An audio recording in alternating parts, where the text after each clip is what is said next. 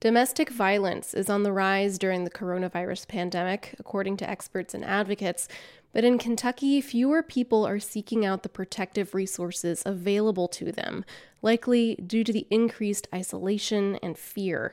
Eleanor Klibanoff with the Kentucky Center for Investigative Reporting has more. Dawn Workman says her sister, Keely Sparks, was never without a smile. Sparks was 29, from Greenup County in northeastern Kentucky. She had 3 kids, and Workman said she just had a spark about her. You just never knew that she was going through what she was going through, and still went on every day. Like every day was just the best day of her life. It just amazes me. Family members say Sparks' 8-year relationship with Gary Lee Damron was toxic and abusive almost from the start. The couple moved to West Virginia a few years ago, and in mid-March, she was ready to leave him. She had a job and an apartment and had contacted a lawyer to help her fight for custody of her son. The day after she told him she planned to leave, police said Damron walked into the restaurant where she worked and shot and killed her. He turned himself in and has been charged with first-degree murder. His lawyer declined to comment. Sparks is one of 3 women from northeastern Kentucky killed in domestic violence incidents in just a month between mid-March and early April, according to Ann Perkins, the director at Safe Harbor Domestic Violence Shelter in Ashland.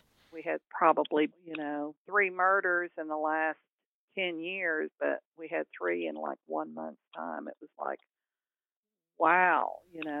Perkins says coronavirus didn't create these abusive situations, but it may be exacerbating them. Tensions are running high, people are increasingly isolated, and families are crammed in together without much of a reprieve. A lot of women are sitting on the couch next to a perpetrator who watches every move they make and sees every phone call they get. And that's what I've been kind of distraught over, is people not having an opportunity to even look for safety or talk to anybody.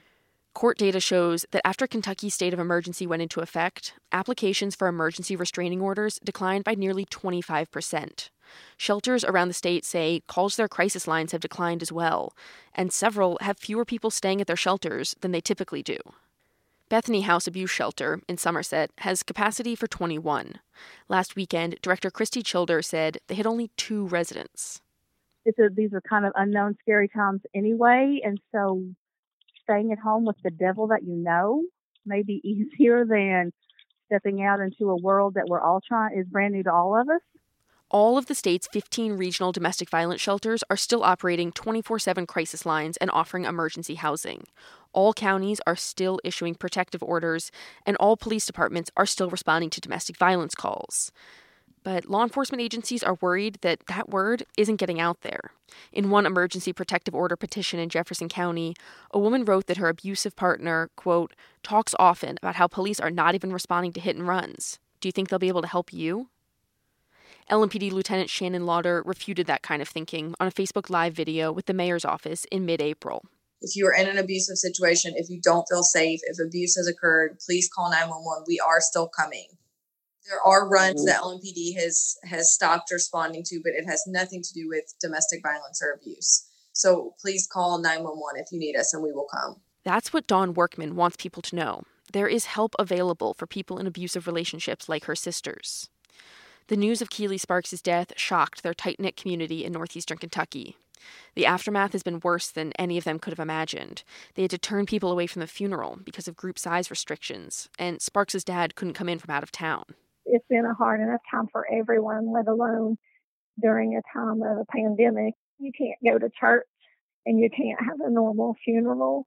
That he thought that he ripped her from us and we would never get to say our goodbyes. But the families found ways to memorialize her.